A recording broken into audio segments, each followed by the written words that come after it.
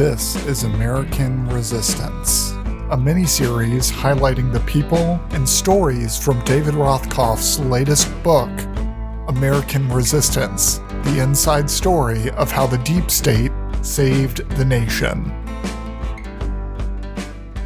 Hello and welcome to American Resistance, the inside story of how the deep state saved the nation, a special miniseries from the DSR Network. I'm David Rothkopf, your host, and the author of the new book, American Resistance, on which this series is based. Each week for the next 6, we will present to you a special guest with whom I spoke during the preparation of the book, who can speak to the core issue it addresses, which is how government professionals, career officials, and appointees put their oaths of office ahead of party loyalty and repeatedly staved off disaster during the Trump years. My first guest is Olivia Troye, former senior advisor to Vice President Mike Pence, former official in the Department of Homeland Security, dedicated national security specialist who's worked in the U.S. government since the early days after 9/11. Hi, Olivia. Hi. Nice to have you join. As I have said on Deep State Radio before, you're one of the reasons that I ended up writing this book. Because talking to you multiple times about what you did in the administration, both on the microphone and off, and talking to some of your colleagues, it became really clear to me that there were folks like you who took their jobs real seriously, who were responsible for things not going off the tracks, even when some of the checks and balances in which we sort of thought we could count, courts, Congress, didn't work so well. And so, that's why I went out and I talked to 100 people like you, including you, and in a variety of areas, defense, COVID, which I spoke to you about, health, immigration, elections, foreign policy, and so on. It was real clear to me that things could have been much, much worse. But that, the majority of people working in the government, as has been true throughout, by the way, my career, were fundamentally good people who were committed to public service and staved off, as I noted at the beginning, some bad outcomes. But I also noted, as I was doing it, that Trump and those around him started to realize that's what was happening and started to try to pluck those people out, replace them with lackeys who would do what they wanted to do. And now it's gone from that to the entire sort of leadership of the Republican Party or the MAGA GOP supporting ideas like the Schedule F idea, like, let's fire 50,000 of these people. That's become central to what they're doing, because they were so frustrated by people who said, no, you have to follow the law. No, you have to follow the Constitution. No, you can't do something that is damaging to our national security. And so that's why I wanted to talk to you. And I guess the place I'd like to begin is, what do you think of the thesis?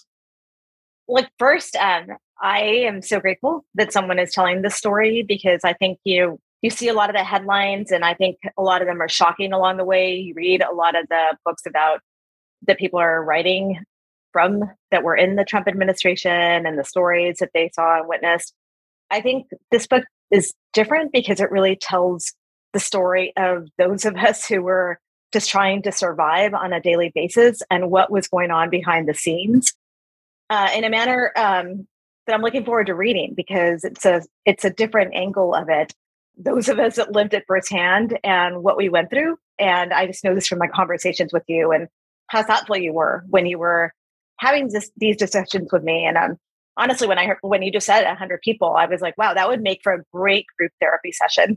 I just, just because of everything we lived, I was like, I need to talk to these 100 people, because I'm sure like many of us have trauma from having lived it. I've never really thought of it that way, but I realize that when I start to read books about what happened, I actually have to read them in very small spurts and then put it down, because it brings back so many memories. And for me, it's just very real. So, I think this is a very interesting perspective. And I think it is an important story to tell because there were good people who did their best to navigate.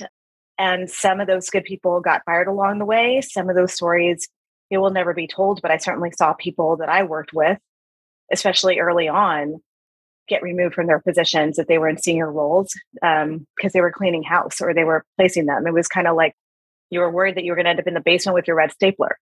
In fact, actually, I was known for giving people gold staplers when they would depart the vice president's office that I was close to on the national security team. And it was sort of an inside joke of, we'll remember each other with the gold stapler on your desk. It's such an interesting, unique gift. But also, at least we didn't get fired or get put in the basement with our red stapler. And that was sort of an inside theme between us because we just never knew when we might get fired for telling the truth. And a lot of it outside of Mike Pence's control, right, which is who I worked for, as much as he could weigh in and as much as he operated very differently with his national security team when I was in the White House. There were other forces in control and in charge whose voices at times weighed in at a much greater level.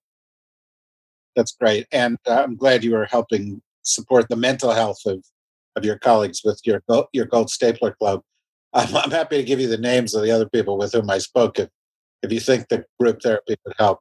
But before I get into some of the questions about the subject matter, one of the things that, doing a podcast is kind of a great privilege. Just like doing a book like this is a great privilege. All the books I've done, because I get to talk to people who've had interesting careers, right? And typically, you're on TV a lot, and typically people, they go, "Oh, that's that Olivia Troy. She, and they boil it down to sort of a Twitter length. Well, she didn't like Trump. She worked for Pence, COVID. That's the story, right? That's the thing. As I get to know you and talk to you, I know your government career started 20 years ago, that you worked in multiple areas in the government. And that's part of the story here, is that these people just didn't land in the government. They, they didn't just, they chose to work in public service, not to go work on Wall Street or someplace else. And could you just describe in 60 seconds your government trajectory?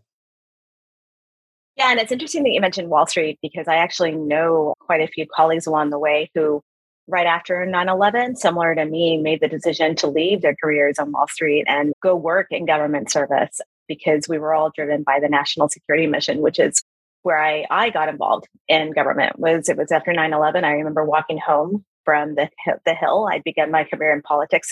I saw the Pentagon and I saw the aftermath and how tragic it was that day, and I never forgot it. And so that is when I decided that I wanted to work in public service as a career person for the greater good and really focus on national security, counterterrorism. And so I've spent most of my career here and on assignments, either on travel or deploying overseas or on short-term TDYs working on efforts on counterterrorism, whether it was in Middle East or Africa, and then spent quite a few years in the Pentagon as a civilian side by side with the military. And then later on really shifted my focus to the homeland. And that's because I was kind of looking at global threats and watching what was happening here domestically. And that's really where my passion was. And I wanted to shift and kind of apply my expertise to the homeland lens. And that's sort of how I end up at DHS and take an assignment there. And then I end up in the vice president's office. I actually started at DHS on Halloween, which I guess tells you that maybe perhaps the joke was on me, the week before Donald Trump got elected into office. So I was there a week and he got elected. I do remember thinking, I am likely going to be in the hot seat just because of what he had said during the campaign, a lot of the anti-immigrant rhetoric. I knew that DHS was going to play a big role in that. And sure enough, when he got elected and the inauguration happened, we were definitely in the hot seat with a lot of the executive orders that they issued. I remember you're talking about your first days, and actually, I believe you went to Baghdad. You were in Iraq in the early days of the U.S. trying to set up some kind of semblance of a government there, and were at risk. But that the arc of your career takes you to a point where, by standing up for the same things that you were fighting for in Iraq, you ended up being put at risk by hard right extremists in the United States, that you would get threats and I think continue to, because you speak your mind. It must be quite a striking turn of events that it went from one to the other. Look, it's really hard to actually process and accept that this is happening in our country. We're used to watching this in foreign countries, and we watch democracy struggle. We watch countries that are failing democracies, and it is really hard to accept that this is where we are right now in the US. It's happening to me, and it's happening to so many others.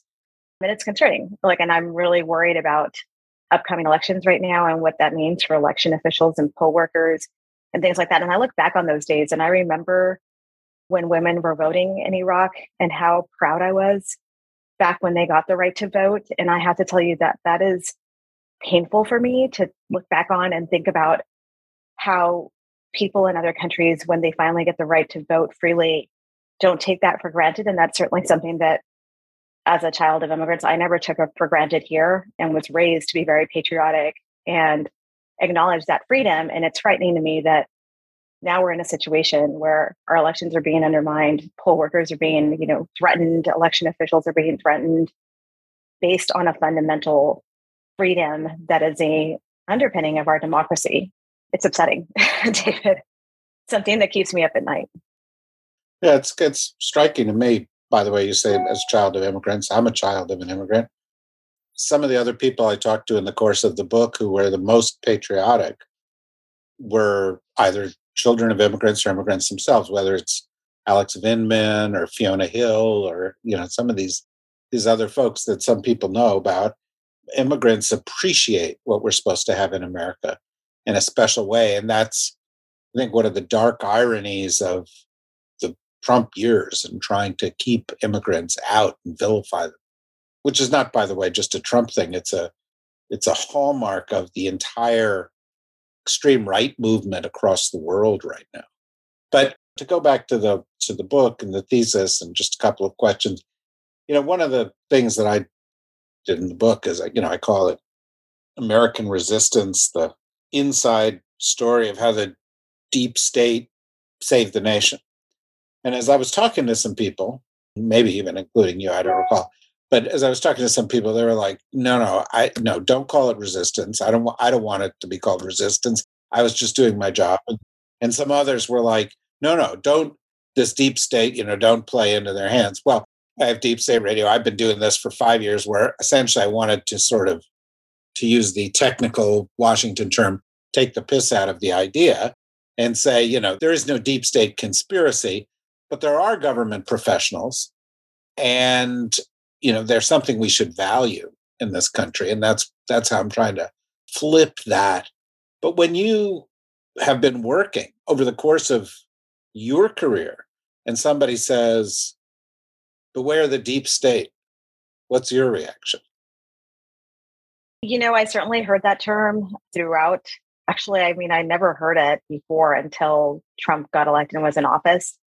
I've never heard people refer to government people like that. Maybe it was said along the way, but having worked under several presidential administrations at a very senior level or for very senior cabinet level people, the first time I came across that term was during the Trump years. And it was hurtful. It used to really bother me because I was like, okay, I guess if I'm the deep state, I'm waking up at 6:30 in the morning every single day, and I'm working sometimes until midnight on these executive orders. I think I took one day. No, actually, I didn't take a single day off from the inauguration day when Trump took office, I think until late September. I worked every single day, including weekends that summer, on a lot of the executive orders. And I can tell you that an entire team at DHS did. And so when I think about that term, it sounds so disparaging. I do love the fact that you're kind of like taking the wind out of the sails on it and being like, okay, here's the deep state. Let me tell you what they're like. And this whole conspiracy is really non-existent because we actually do work for the greater good, and we work at the pleasure of whoever's in office. To be honest, that's what it is, right? But I do remember that. And I remember having a conversation with someone in the vice president's office, and I won't say who it was, but I think they knew that to me, that was something that I took very personally and was hurtful. And I do remember someone saying, it's really unfortunate that this is a scenario because government people, especially during the first impeachment time, this is when it was said to me, will never be looked at the same way again going forward. And I can't tell you how hurtful it was in the pit of my stomach to hear that, because I thought of all these people who have spent their entire careers serving very proudly and working very hard, regardless of who was in office. And that just was really a big sign of where we were at the time. Today's episode is brought to you by our friends at the Global Dispatches podcast. Global Dispatches is the longest-running independent world news podcast.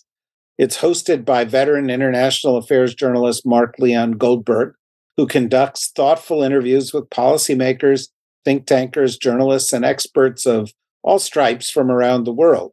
The Guardian called it a podcast to make you smarter. We think you might want to give it a listen. As a person who, just by virtue of the fact that you're listening here, has an interest in international affairs, this is just the kind of podcast you might well want to be listening to.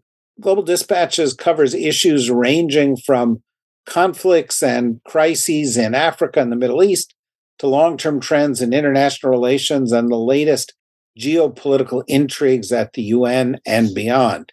If you like deep state radio, you really need to give a listen to Global Dispatches. You can find Global Dispatches, World News That Matters, on Apple Podcasts, Spotify, or wherever you listen to podcasts. One thing that struck me in doing the book is that the original big lie was not Trump's. It was Reagan's. Because Reagan said government is bad. You know, he promoted this idea that less is more when it comes to government. He made the joke, I'm here from the government, I'm here, here to help. And when you vilify government, it has a number of effects. One effect is it denigrates the work of people who are in the government. It makes it less likely that you will get good people in government. It makes it easier for you to get rid of government functions, some of which help people. It makes it easier for you to get rid of government regulations, some of which, the consequence of which is increasing inequality. And when you say government is bad, it makes it easier for you to question the statements of government, which leads to the next big lie. What do you think about that? I mean, it's been around a long time, this attack on people in the government. Yeah, I'd say it's definitely increased over the past couple of years. And I think it's dangerous, to be honest, to kind of, because I think it pits the people against the government, right? And that's how you end up encouraging conspiracy theories and what's happening here. And I think it can lead to potentially threats on lives. I mean, and I say this because of what's happened more recently. We're seeing threats against FBI agents who are just, executing and doing their jobs. And there are real world consequences. And I think when I think about that, there's people showing up at FBI buildings that are threatening to do things like that. I think that's a dangerous precedent. And I think it's gained momentum in doing this. And I also think that it's also dangerous for our democracy, because that's how democracies start to die. When you start to undermine government institutions, and if it spreads to law enforcement or it spreads to military, we've got, it becomes a very serious problem when they co-opt that. So I think it's definitely a concerning trend. Well, January 6th is a manifestation of mobs of people attacking a government institution. Well, another component of this whole story is, I talked to a lot of people, you and the 99 others, or however many there were. And in each case, I've landed on a story where Trump or somebody near Trump had a terrible idea. Let's ban Muslims from coming into the country. Let's pretend COVID doesn't exist. Let's fire missiles at Mexico because of the caravans. Let's drop a bomb on North Korea. Let's not give money to Ukraine to get them to help us with, terrible ideas. And in each one of these cases, somebody in the government said, that's not legal, or they became a whistleblower, or they talked to an inspector general, or, they used legal means. I'm not talking about mutiny, right? And they found what several of the people in the book referred to as workarounds, that Trump would, sometimes it would be like, don't mention Russia in front of Trump. Sometimes it would be, we're going to have a committee that's not actually going to talk to the White House until it's necessary to make sure the elections are safe. There is a tension there, which you must have encountered yourself, where, there's a commander-in-chief, he's elected by the people, and some of the things he's saying are crazy or illegal. And so you have to find a way to balance where you are in the hierarchy with following the law and doing the right thing. That's a big inner tension. How did that manifest itself for you? Yeah, I think I saw that play out probably every single day, to be honest with you, David.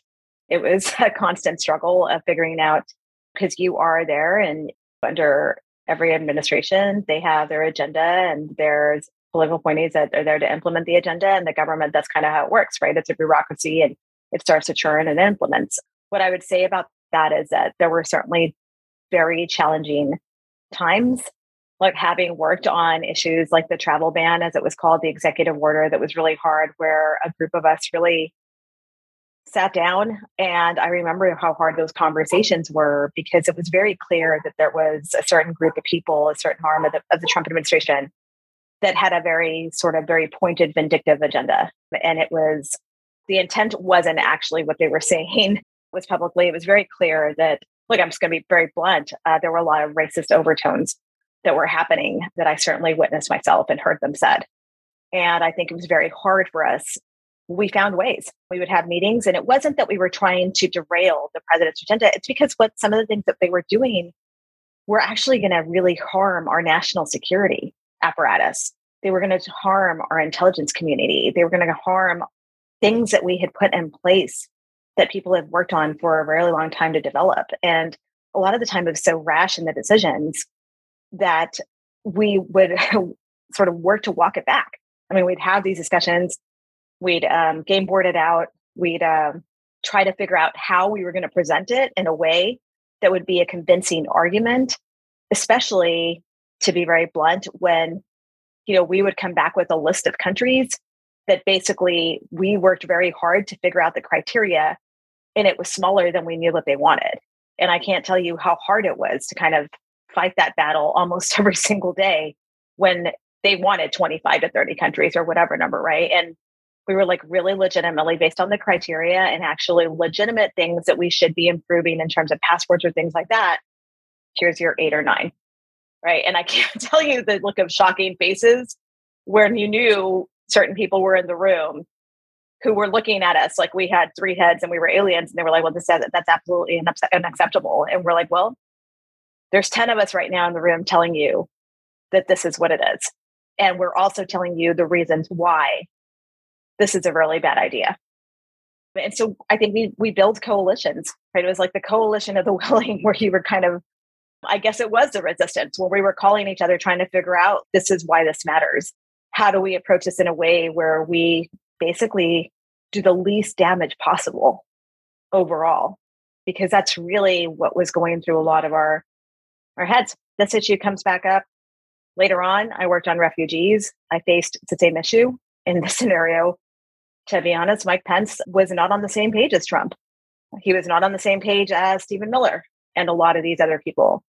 And I was caught in the middle of it because I was going to these meetings, and it was clear, if it were up to them, that refugee cap would have been 0. And there are numerous people across the administration and government who understand the importance of the refugee program, who understand what this means for our international partners and really the implications of that, and who also understand the bigger picture, which was when we saw the withdrawal from Afghanistan and all those translators and all those people who had stood by us in the field, people I relied on, translators and interpreters when I was deployed with Ambassador Bremer and others, what it was like to see that under the Biden administration, knowing that not all the blame laid on them, not to get into the politics of it, knowing how damaging it had been internally in the government and the resources that were depleted on that topic, that later we saw the impact of it at the withdrawal, because it shouldn't have been that way. These people should have been processing through the system. at a much larger number than they were. And that was just simply not the case. And those of us who lived this firsthand have firsthand experiences of what really happened to it. And that's just a real world example of how much we kept fighting internally. Secretary Mattis at the time wrote a letter. There were a lot of efforts in the government communicating across, trying to figure out how to navigate in the space to make sure that this critical issue would continue to move forward and how we were kind of like stand against it. Again, not trying to derail necessarily what a president wants, but really trying to educate and explain the implications of such a decision. Understanding fully that there were definitely bad actors in play who sometimes had Trump's ear. And a lot of the time, to be honest with you, half the time, like we didn't know, I don't think he even understood the complications or the ins and out of it. And that's what made it so challenging, is that we knew that we were up against a group of people in his inner circle who were also kind of pulling the puppet strings. When you talk about the issue you're talking about here, one of the things that came up a lot was people in Iraq, and that Iraq was a country that you didn't want to keep them out, but there were a lot of people there who helped us. And, we would be turning our backs on them. But it also happened in the case of COVID, where, there were people in the administration, and you're being very delicate here, but, on immigration issues, clearly Stephen Miller was one of the people. But on COVID issues, there were other people who were saying, let's not do this for these states. Jared Kushner and others saying, let's not do these for these states. Or the president saying, whatever, we're over this. Or, I seem to recall you having a reaction to him suggesting shooting a bleach into your veins. So you encountered this on a regular basis, right? Yeah, and it was horrifying. Look, especially during COVID. And I'll say even I had the portfolio with like Homeland Emergencies. I had Homeland Security in my portfolio for the Vice President's office. And I dealt with natural disasters. I dealt with mass shootings. I dealt with basically every major crisis that hit our country during my tenure there. I was a person on call 24 hours a day. That was my job. That was my main focus, was emerging threats and events. So anything bad, I was called the bad news bearer, because when I walked into the room, it's probably because something bad had happened. And it was really hard, and also just plain disgusting at times to know that there'd be a natural, or not a natural disaster, but a disaster declaration sitting on the president's desk, and then he wasn't signing off on it because it happened to be in California, or it happened to be in a blue state, and he was just trying to be vindictive, and he was playing petty politics instead of actually thinking about, these are American people who really need the help, whether it was wildfires, whether it was extensive hurricane damage in Puerto Rico, like numerous issues like that in the aftermath, where you just wanted to shake people and say, like, this is not the time. Like, you're the president of the United States. Your job is to be there for the American people, regardless of their politics in this situation. And that certainly came very much into play during COVID. And it was something that I think many people witnessed, and it was awful, especially when they were making decisions on PPE, on where it was going to go. And they're saying, oh yeah, we shipped it to New York. Oh yeah, we've shipped it off here. And Dr. Fauci is sitting in the middle of a task force meeting saying, I am talking to my friends in the emergency rooms in New York City. They are telling me that they don't have the gowns. They're not getting the PPE. They're telling me, I'm talking to them directly, and they are saying that they're in the middle of a crisis. So you're telling me right now that this has gone out. Why are they not seeing it? And I remember how visibly angry he was, how angry Dr. Birx was, and others. Watching that unfold, it's just incredibly disturbing to think about that, because that was the overlying layer of this. And if it weren't for people, Pete Gaynor, I have tremendous respect for him. He was running FEMA at the time. If there weren't people who actually stepped in and ran it like a real crisis and tried to manage the dynamics and still try to figure out a way to get these supplies to people and figure out how we were going to manage the stockpile that was being depleted because it was being shipped out, it would have been even worse, is all I'm saying, right? It would have been, I can't even tell you, like, if it would have been run the way a lot of these people wanted it to be run, Jared Kushner's of the world, who really didn't understand the mechanism behind government, why we operate that way, why we do things in a certain order and the natural disasters are in crisis, and how the machine kind of comes together, it would have been gravely worse. And it was bad. It was a right out complete disaster, the way it was handled, even though there were a lot of people who were trying to do the best they could in a very impossible situation. So let me ask you one last question, because I don't want to take too much of your time. You talk about how it could be bad. But clearly, along the way, Trump and those around him started to say, hey, wait a minute, these people who follow the law are a pain in the ass.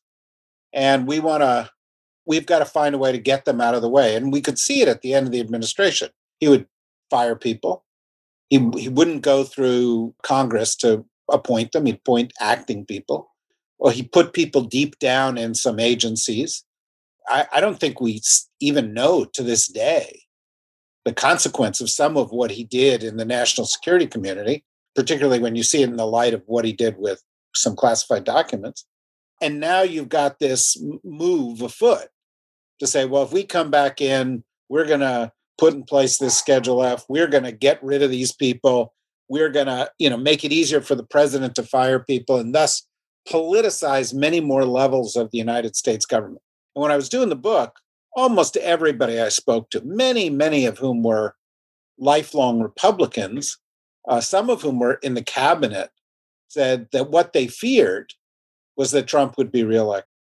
Because what if he were, this was going to happen. And now we can see, because Newt Gingrich and other people have embraced this idea that even if Trump is not the next president, that if the sort of MAGA GOP gets back, you're going to end up with this same thing. And so I'd like to end with whatever kind of analysis / warning you've got to go with that phenomenon.